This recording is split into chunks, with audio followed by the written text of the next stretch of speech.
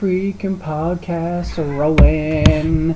He's taking his sweet ass time, and we have important things to discuss, but he's too busy paying with his credit card. Upgrading the damn account so we have unlimited data for the year with analytics. Are we ready? I hope you like the new intro for the Full Spectrum Warrior podcast. Dude, it's about time. If I had known we're recording, I would have used my really good voice. Alright, so we here at the Full Spectrum Warrior family just want to say that our hearts and our prayers are with the families and friends that were affected by the tragedy that happened in Parkland, Florida yesterday. It's a very traumatic and tragic experience to go through something like that, and we just wish everybody the best that they can have. So this episode's going to be about active shooter scenarios from us here at the Full Spectrum Warrior, our viewpoints and how we see things, and the way we instruct the actual active shooter scenario courses. Yeah, so we're gonna go into we might not dive super deep into what do you do. We can touch on that, but there's a lot of, after every single one of these attacks, there's all these conversations that reopen. How did this attacker pull this off? What were the warning signs? Gun control, political environment, and the national environment. What can schools do? Should teachers be armed? There's all these discussions that come up, and we just want to take a minute just to kind of talk about some of them and some of the things that we can do as individuals or as communities to start increasing the odds of survivability in these types of attacks. If we have time, we'll get into the do's and don'ts of how to actually do the physical response, but we have other training modules for that as well if we don't make it today, or we can do it on a second podcast. But so I guess just kicking it off, we got Joel Riles here with us today. Joel is a lead trainer with Fortress K9. He's been on the previous podcasts, also a former Army veteran and law enforcement veteran. We got James Guthrie, the dude with the red hair, as you might know. Formerly known as Redbeard himself. Yeah, so James is here. I'm Rich Graham, veteran Navy SEAL, founder of Full Spectrum Warrior.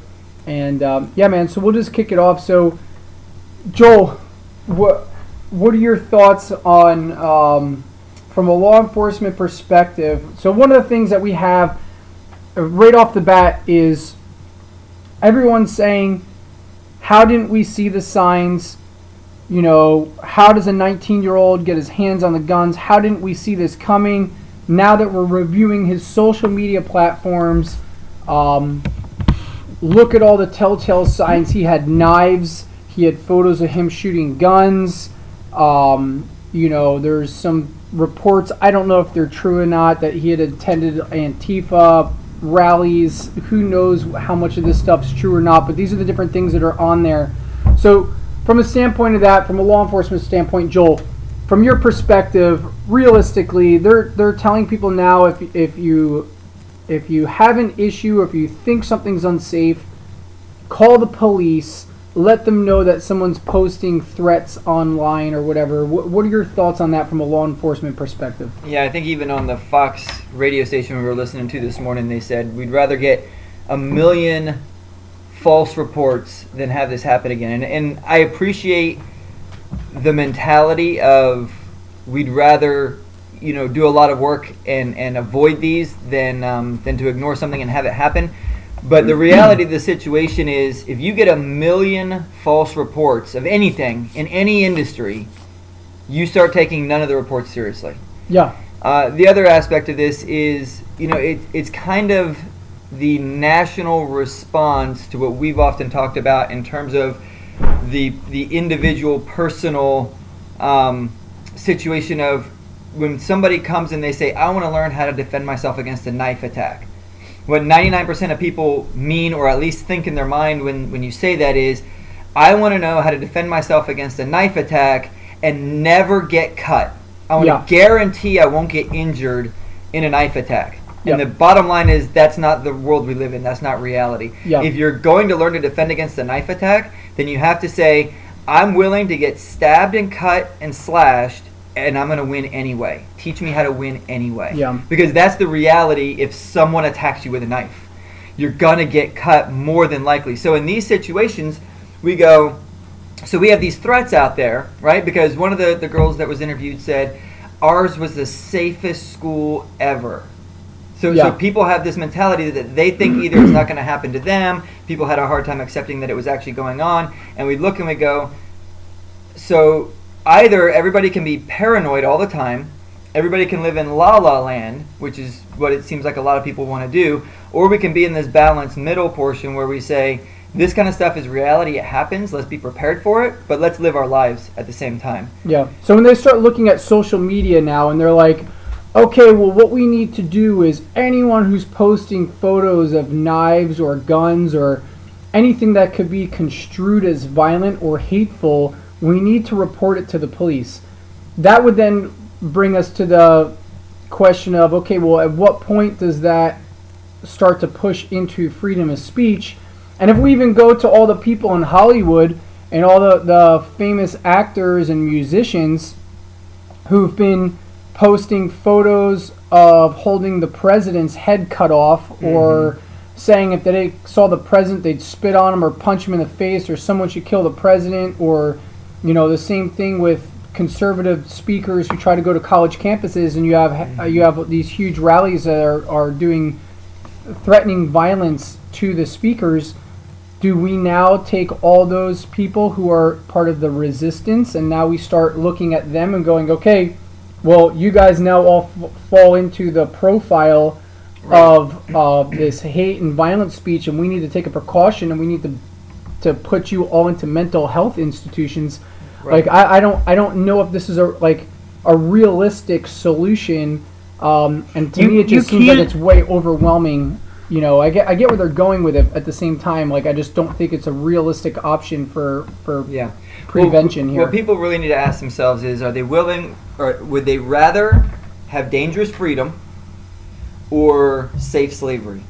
And that was one of the things the founders addressed a lot and even wrote about during the founding time frame of the country, is you have to accept personal responsibility for yourself. That doesn't just mean going out and getting a job so you can feed and house yourself. It also means taking responsibility for your own protection, taking responsibility for your family, being aware of your situation, helping your neighbors when they actually need help. Legitimately, we've gotten away from the personal responsibility, and so what people say they want is, I want freedom, but at the same time I want security. And the two things they often work in kind of an opposing scale. So the more freedom you have, the more freedom there is for bad people to do bad things. The more strict you get. So Russia during the peak of the communist time frame, Nazi Germany had very little crime. Because they just went and killed anybody they thought might commit a crime before they committed it. At least a crime as they saw it, right? So that's the other problem, is this becomes extremely subjective. So if you start looking at all the Facebook, Instagram accounts of, let's say, people who are in high school, we'll just keep it at high schoolers since this is where this event happened, and say anybody who posted these kinds of things, let's go take a deeper look at them. I guarantee you're talking between 10 and 50 million people that you'd have to go evaluate. Between 10 and 50 million people nationwide. That's, and keeping in mind that 99.9999999% of those people are mentally healthy. They're just normal kids. They just like doing whatever it is they're doing. There's no issues, and they're never going to do anything bad. And that's kind of what we saw with the NSA, with all the information, the data that they gathered. They wound up gathering so much data on so many of the American people that for them to actually identify the terrorist cells and networks that they were actually supposed to be looking for, they had so much information to work through and navigate through that they wind up dropping the ball on many things. And they found a lot of stuff, but at the same time, they're overbearing such a wide search of data then leads to we don't have the manpower to sort through all this data. So is it actually just a hindrance versus actually helping?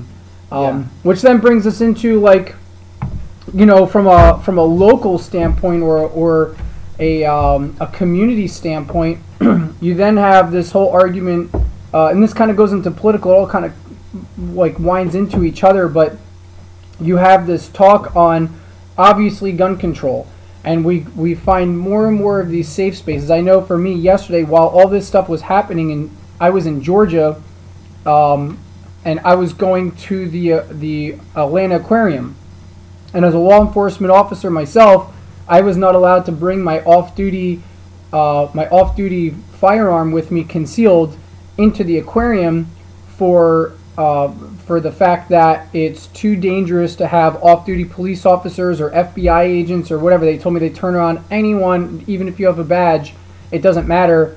You can't carry on their premises because it's private property. And I understand that from a private property standpoint, but at the same time, their argument here is, I'm like, I didn't understand this attack was happening at the same time, and I'm talking to their security guards and their police there, and I'm like, dude, there's thousands of children here. We're at a time where terrorist attacks and active shooter attacks are on the rise, and this is a prime target. And their argument is, oh, well, you know, if an off-duty police officer shoots his gun in here, you know, it may damage the aquarium. And it's like, dude, first off, those things are made out of acrylic. You know, the same stuff that you make bulletproof glass out of, right? And they're like 6 or 8 inches thick. Yeah, some of the bigger tanks that they're talking about, it's over 2 feet thick of acrylic. It's like, okay, so you're more worried about that. Meanwhile, you pay no attention to the bad guy who's in there shooting all the children, not your problem, you know, et cetera, et cetera. And they're going to enforce private business laws when it comes to managing gun-free zones. At the same time, the same political body that backs their rights to deny a law enforcement officer or a concealed carry certified citizen to bring their gun into an area to protect their family and their children from harm, those same governing bodies will not uphold a private citizen's right as a private corporation when it comes to other stuff like making a gay wedding cake. Yep. Not that I give a crap about gay wedding cakes or all that stuff, but it's very interesting, the bias within the government and how they're enforcing this. Mm-hmm. And, you know, we have a Second Amendment right that's just as powerful as our First Amendment right. Yep. You know what I mean? Of freedom of speech. So they're picking and choosing which ones, and all that's doing is creating an environment where we're going to be victims. Yeah. And they make these schools, these gun-free zones, just like the aquarium, just like all these places where you bring lots of people, concert halls, stadiums, you know, and their argument is, okay, well, with all those people there, if we had a bunch of people who had guns, you know, it's going to make it more dangerous for everyone. I don't know if that's actually the truth, because the reality is if there's a shooting that breaks out in a stadium, I don't think someone across the stadium will even know where the gunman is to shoot across the stadium versus the dude who's standing right next to him when he pulls a gun out and starts shooting innocent people, and there's 15 people standing around the guy who stop the threat immediately, like we've seen in different churches with off-duty police officers or undercover security guards. Statistics don't bear out the risk that it is claimed to be there. So there's a couple of places online. They're not obviously very, very popularly reported, especially by the mainstream media, but they keep track of private citizens using handguns to end threats, whether you know, it's like a public threat, like an active shooter, or whether it's just somebody personally attacking them, gas station robberies, things of that nature. And there's something, I don't know the exact numbers, but it's substantially high, the number of threats that are ended on a daily and weekly basis around the country by people with guns defending either somebody who doesn't have one or that's being attacked by somebody who has, you know, that's using a gun. Yeah. And almost never are innocent bystanders injured or killed. And when they are, you hear about it, you know, because they want to try and use it to counter having guns to defend yourself. So this kind of stuff happens on a fairly routine basis. And while, of course, anytime you fire a weapon of any kind, the potential for the round going through and injuring somebody on the other side, the potential for missing and hitting somebody is always there. But people seem to forget, like, just like you were saying in the aquarium, that you're already dealing with somebody who's shooting people. Yeah. So if I shoot at the person shooting people, and heaven forbid I actually hit somebody who was innocent and they get injured or killed, that's terrible. But they were standing right next to somebody who was already trying to kill them. Yeah. So. And the odds are that if it's this kind of attack where they're coming in with rifles, you know, the argument that what I'm going to do as being a law-abiding citizen defending myself is going to equal or increase the damage that the bad guy's doing if they're using a rifle is ridiculous, because obviously a rifle is way more powerful, and all the people who are protecting themselves out in the public, none of them are carrying rifles, they're only carrying pistols. Yeah. You know what I mean? So why don't we talk a little bit about solutions, some of our thought processes on solutions. So well real quick, so I think we always talk a lot about the guns and how, you know, the guns save people. I love guns. We all enjoy shooting guns and stuff. But you could also bring up the same idea or the same thing and say, look at those 3 guys on the train. Not a single one of them had a gun versus the guy who had an AK-47. You're talking about in Paris. In Paris, yeah. So, I mean, and there's multiple situations like that too, where it's just somebody taking action against somebody who has a firearm or a knife or whatever the case may be. You know, the soccer hooligan in London. Yeah, you know, stopping that the took knife on what, like attackers. 3 or 4 knife attackers. You know, so getting cut up in the process, but while everybody else stood there and watched and then ran away, nobody came to help him. Right. Yeah. You know, so it's all about people taking action. Whether that action that you take is using a firearm, or that action you take is using your own body to help inflict pain and at least stall the attacker, if nothing else. And we don't know the stories yet on this one in South Florida. There may have been people on scene involved in this event who did take action. One story that they're talking about is the football coach. The football coach, the actual coach there, I guess. According to what they said on the news. Now, again, we have information to the come same out information everybody else does at the moment, but he allegedly had blocked some of the kids and told them to run while he took the shots. You know, and that's a hero, man. That's the kind of. I'm not saying that you need to go out and get shot. I'm not saying you need to go out and get stabbed. Yeah. But at least there's action there. Yeah. You know what I'm saying? But to not. One of our most basic rights is the ability to defend our life. Yeah. Right? Life, liberty, the pursuit of happiness, right? The right to defend your life, the right to live, right? And that can be looked at multiple ways. But to handicap someone so that they do not have a true ability to defend themselves is an encroachment on one of your most basic civil liberties. Absolutely. You know what I mean? And well, imagine with a hero, a person with the willingness to sacrifice themselves to save children, like this coach. Yeah. What he could have done had he been armed and trained to use his weapon. Yeah. You know, instead of saving just a few, he could have ended the threat right then.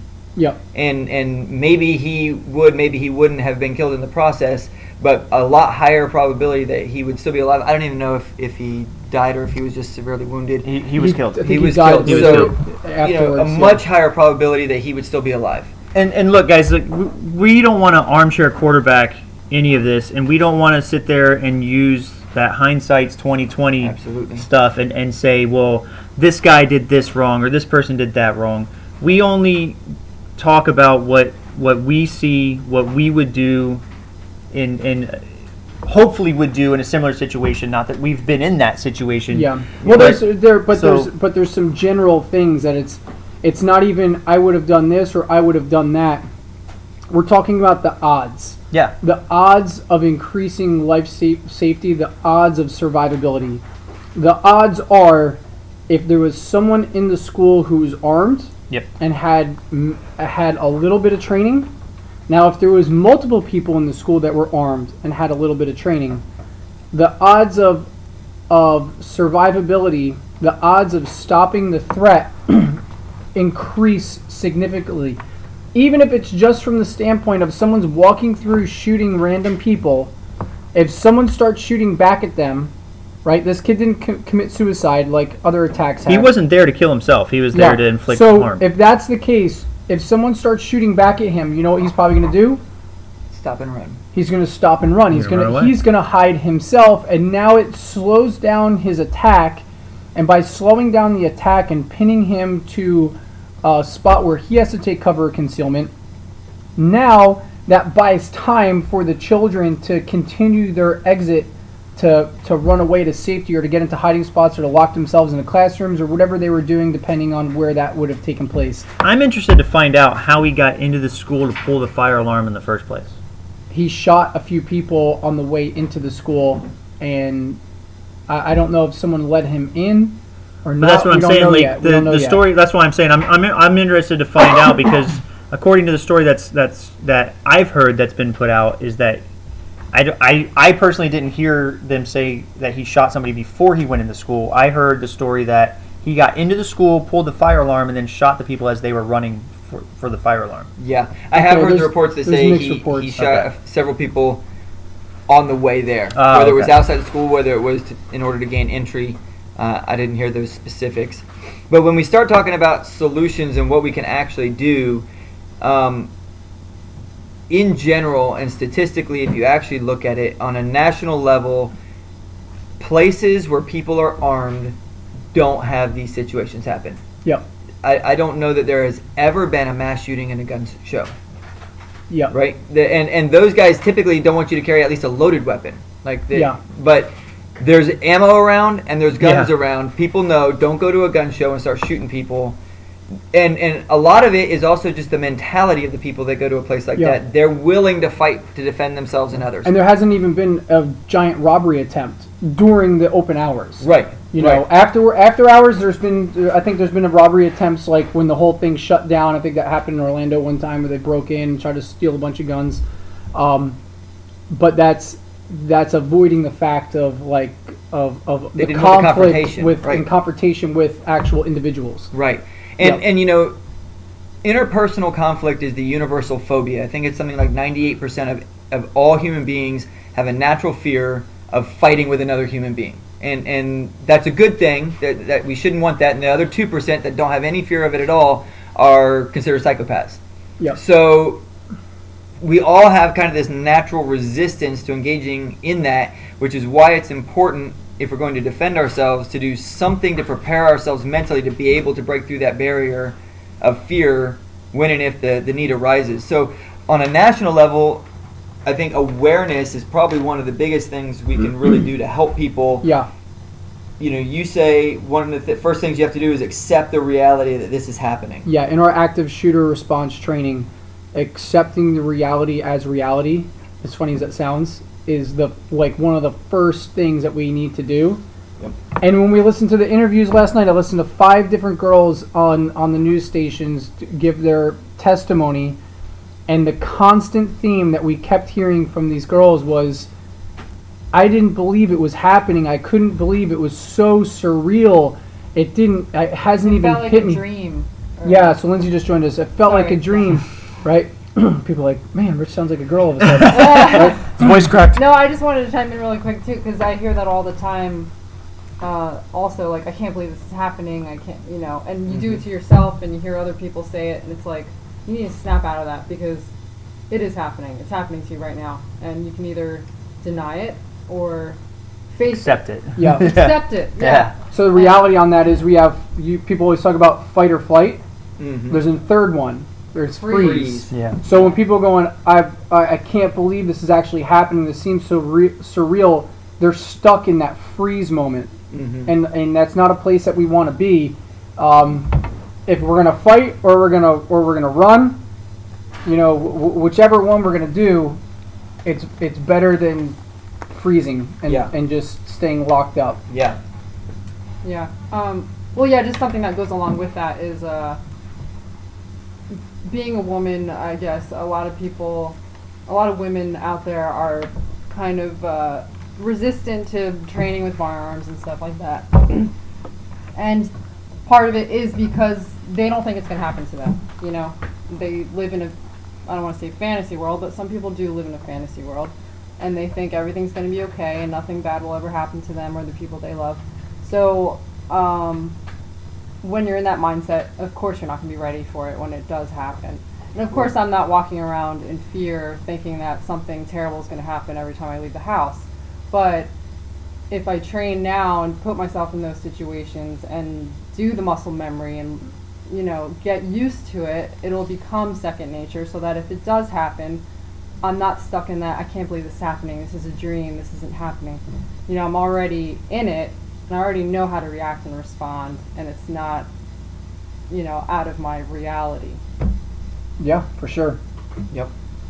Yeah, the whole mentality of, you know, I can't believe this is happening, it's not real, is really a situation where people have denied the world that they live in.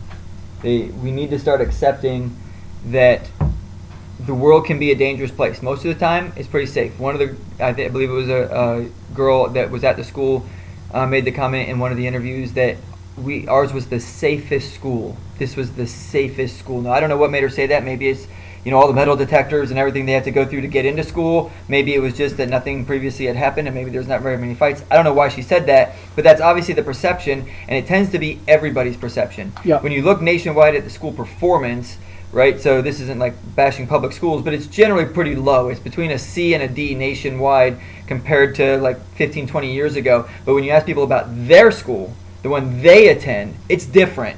And everybody says this. Our school is different. Yeah, I know the schools in general across the country are bad, but ours is different. And we tend to think that same way when it comes to safety. I know that kind of stuff can happen other places, but not where I live, or not at my school, or not at my work. And your school, your work, your home, none of those places are exempt from violence. Violence can happen because people are flawed human beings that do things they shouldn't do. Yeah. And when that happens, you have to be prepared to react accordingly. And if you think about it in advance, you have a much higher probability of doing the right thing as opposed to pretending like it'll never happen. Yep. So some of the things that we can do from a solution standpoint, let's just talk personal for a second. So personally, parents, you can train with your children. You can get training yourself, whether it's with our company or other companies or local law enforcement officers. I know there's a lot of people who provide training around the country, and you know, you can get some awareness. Some other things is there's some equipment out, and again, I'm not marketing any particular company, so I'm not even going to say a company's name, but there's equipment out there that companies that make backpacks that you can put body armor plates in. Maybe that's something to look into. Or if you're going to school, I know when we were going to school growing up, you always had like 7 books in your backpack, which would be more than enough to now act you just as have body 7 armor. tablets. Yeah, now you got tablets and stuff. So like, I don't know if kids these days carry enough stuff in their backpacks to actually utilize as body armor. But if you have a backpack that has one of those armor plates in it that you can put on your back if you're running away from the threat, you can throw on your chest if you're running towards the threat to the exit. Now these things are not because you're paranoid. These things, you know, like a lot of people like to say, well, I'm not going to send my kid to school with a metal, you know, plate in their backpack because I'm not a prepper, I'm not a survivalist, I'm not. No, like these things aren't because you got something wrong with you. These are preventive measures. You take, you know, vitamin C to stay healthy. You know, if you think you're going to get sick, or you take an antibiotic when you do get sick. Like, these are all things you do to prolong your life. I don't put on my seatbelt because I'm freaking out Exactly. every time I get in my car that I'm going to be in a car crash. But I put on my seatbelt because it's like, hey, stuff happens. One day I may be in a crash. I don't know when it's coming. Yep.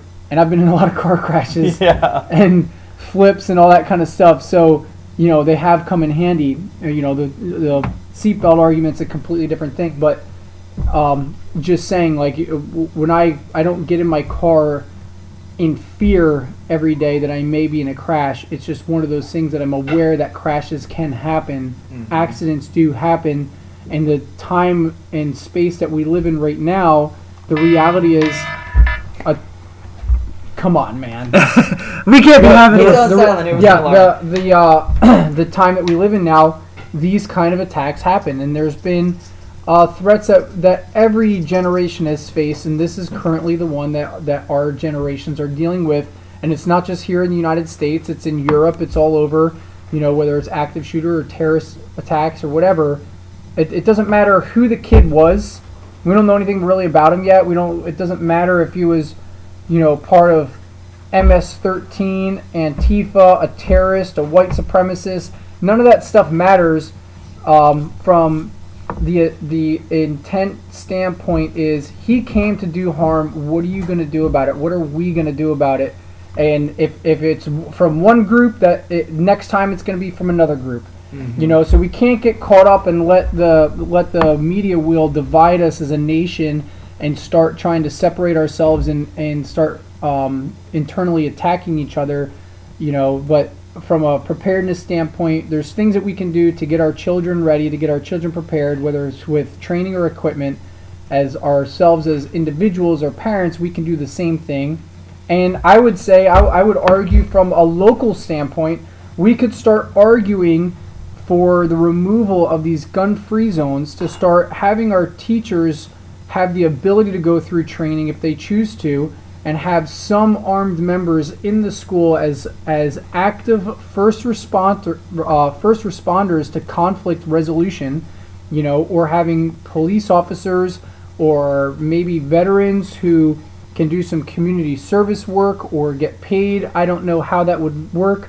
But if we can get some people in these schools and on these premises and get rid of these gun-free zones and allow the people to start protecting themselves and allow the people to start protecting their children, that's a local level, which would ultimately have to go up to the political level. And on a political level, obviously there's an argument there of, do we ban guns or do we give people allow them to keep their guns? And everyone's arguing this common sense. You keep hearing this common sense gun control, and I'm listening on the news today, and they're like, we just need common sense gun control. People shouldn't have automatic weapons, coming into schools. And it's like, okay, well, automatic weapons have been banned since the 90s, so I don't know what you're talking about. There was no automatic weapons. There was a semi-automatic weapon. And the one senator from Florida is on there talking about, oh, well, I'm an avid hunter. I've been hunting all my life. I grew up on a ranch. I hunt with my son. And, the AR-15 was designed to kill. That's not a hunting rifle. We need to have a common sense reform, like a solution that Dianne Feinstein has put up. And it's like, she's the least common sense person. She has no common sense. She talks about the reform that she put forward a few years ago or whatever, and which she doesn't even know about the terrorist watch list. But what they didn't tell you is that there was no qualification to what puts you on the terrorist watch list. So then when Joel was talking about before, it becomes very subjective, like the Nazis became very subjective to, if they deemed you as a threat, you were put on the list and you were dealt with. You know what I mean? So, like, well, what puts you on that terrorist list? Yeah. Well, they were just talking, it's slightly aside, but it's the same mentality, is, so there's this talk recently about Mike Pence said something about, hearing from Jesus, and Ben Shapiro did a good job saying, he's referring to his conviction of his conscience is what he's referring to, but the left jumps all over it and says he's mentally ill, right? He's mentally ill because he's saying he hears words from Jesus. But it's not mentally ill right now in our country, on a popular level, to say that somebody who wants to mutilate their genitalia and change their own gender, they're not mentally ill, but someone who's religious is mentally ill. Yeah. Now, whichever side of the argument you're on in either of those cases is really irrelevant. Here's what's relevant. Both of those perspectives are subjective. So we hear a lot about, you've got the quote-unquote common sense stuff, and then you've also got this person was mentally ill, so mentally ill people shouldn't be allowed to own firearms. Well, who determines who's mentally ill? Who determines what level of mental illness qualifies as, being able to own or not own firearms? At the end of the day... Well, anytime you bring up, like, a list, like mentally ill or whatever, it doesn't matter what the list is. Anytime you bring up a list I always like to think, always like to point out the fact that are the lists the government is going to make up, the mentally ill list or whatever the case may be, as good as the list, the no-fly list for flying, because there's multiple senators and people that are on the no-fly list for whatever reason. Right. So I mean, if you can't get on a plane, does that mean you can't own a gun? Like if you are mentally ill, can you still get on a plane? Because here's the question on that. Here would be my question to that. So if you're on a no-fly list, you can't get on a plane because you're a danger to the people on the plane. Well, what allows you, or what stops you from actually having a vehicle? Like why? So we're putting the focus on the gun, but numerous vehicle attacks. The most successful terrorist attacks so far to date have been by flying a plane into a building, by exploding car bombs outside of buildings, and by driving vehicles through crowds. Yep. So the top body count terrorist attacks have nothing to do with firearms. Right. You know what I mean? So when we go into this and you get on these watch lists and all this kind of stuff, well, then does that take away your rights to drive? Does that take, where do we go with this? So now it becomes a bigger thing of, well, give me the opportunity to protect myself and my family and stop micromanaging my life. Yep. You know what I mean? Allow me to fight that for is my... the ultimate basis of a lot of these restrictions. So what they're saying is, the government, when they try and impose these restrictions, is basically saying we, as the government, are going to determine what risks you're allowed to have and not allowed to have. But when does that dry up? So we've got a situation where, can the government tell you you're allowed to own your own business, or is that too risky? Can the government tell you you're allowed to jump out of airplanes and do skydiving, or is that too risky? And so all of these things, it sounds a little bit ridiculous when you first start to think about it, but that's where the slippery slope goes. Yeah. It's always a slippery slope when we get into these subjective areas. So at the end of the day, the best solution is always personal responsibility for yourself and your family. And the freedom to have personal responsibility for yourself and your freedom, so that yourself and your family, so that you can make the decisions that are best for you. And then we suffer the consequences or enjoy the benefits of our decisions. Yeah. And at the end of the day, if we go anywhere else, we begin drawing, like you said, these lists that are impossible to maintain and control. We put in place subjective things, which of course you love when your president's in office or your senators are the ones that have control. Yeah. But as soon as the other side has it, you complain about the same power that you put in place when your people were there. Yeah. The bottom line is, anytime government has this power, it's problematic for some group of people. Yeah. We just need personal responsibility for individuals and start taking that power away from the government, putting it back into the hands of the people to put it defend back themselves. into the local communities. Yep. And if the local communities say, we want armed guards to protect our children, just like they protect banks, just like they protect any other facility that has high value items in it, right? Well, it's okay for me as a banker to hire a private security company to come in and secure my money. Yeah. Well, not mine, but the bank's money that we have, or the people's money that's in the bank, however you want to look at it. But it's not okay for me as a school to hire a private security company to come in and do security on the school because it's a public school. Yeah, and because there's children there. Yeah. So if the children are our most valuable asset, then why don't we treat it as such? Putting up a sign, a gun-free. So we can either ban guns, which hasn't worked for, if we ban guns, just like, alcohol is illegal under 21. Show me high school kids who don't get their hands on alcohol and party. Right? Drugs, there's been a war on drugs. There's been a war on poverty. People are still broke, and people are still doing drugs. Yeah. So we can ban guns and do a war on guns and ban guns. Well, they're already criminals. Yeah. Right, so why is passing another law going to make the criminal obey the law? And that's been one of the counters to the anti-gun laws from the very beginning, and it's a totally valid one, which is why it's still around, is criminals don't obey the law already. Yeah. And there are plenty of ways to get any weapons. And, even if we removed all the guns from America, what happens in Africa when people get upset? They use machetes. Yeah. Now in England, they're talking about doing knife bans. Yeah. Because they got rid of all the guns. Eventually, it took years and years and years, but it doesn't stop the violence in people's hearts. Yeah. And they get a hold of knives, and now the knife murder rates are as high as the gun murder rates were because it's not the tool that's used, it's the issue of the human heart. Yeah. So the human heart issue is a whole other topic, and we're getting long on time here, but so something we would take into consideration wherever you sit on this. So you have we have a couple options, right? One option is you can promote to your local community that you want stricter gun control and you want the government to come in and take over more regulation and and take charge in that aspect. Or you can say we want less government control and we want more power within the community so that we can empower our school board to supply security guards and security countermeasures for our students and allow us to protect our children through our own communities and start looking into it in that way and start getting rid of some of these gun-free zones. So wherever you sit or wherever you stand on that, that's obviously your opinion. You're obviously you have the right to that, but we just have to remember when your opinion starts taking away the rights of other people to defend themselves and their right to life, we have to ask at what point does that line need to be drawn. Yeah. And you were mentioning earlier training for your children, training for yourself personally. If people want more information on that training, how can they get that?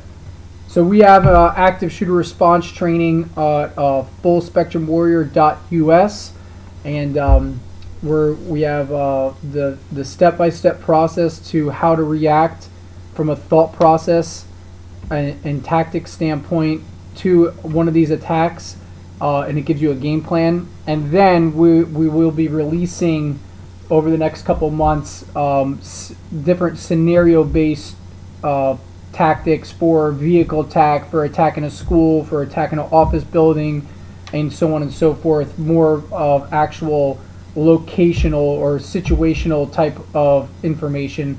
But we have training at fullspectrumwarrior.us, and if you can't get training with us, there's a lot of other companies around the country that provide training, and I would definitely look into it and start educating yourself on ways that you can empower your family. Look, guys, we're not trying to press our opinion or the way we view things on anybody. And again, like I said before, we're not trying to, armchair quarterback this thing and say people did anything wrong or people did anything right. We don't have the information. We weren't boots on ground. We weren't there. Also, we're not trying to sell you a product. We're not doing this just to get you to take training through us or to get you to buy products from us. This is just something we put together just to kind of put our viewpoint out there and so, the way we see things. Again, I know all of us would just like to let everybody know that our thoughts and our prayers are with the families and the friends that had to go through this, and it's a very traumatic experience. And some of those kids are now going to have to, for the rest of their lives, have to deal with something that nobody should have to deal with, and it's an unfortunate way of life. But so we just have to be supportive of that for them, and that's all I got to say about that.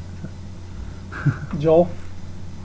No, I think it's all good stuff. So biggest thing is understand that this is a possible reality, and try and prepare yourself as much as you can and your family to deal with it should it happen in your immediate proximity. Yep.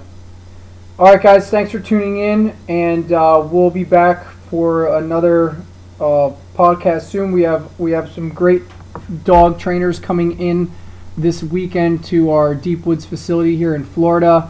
We got Mike from Third Eye Canine. Joel will be back again with Fortress Canine, and myself.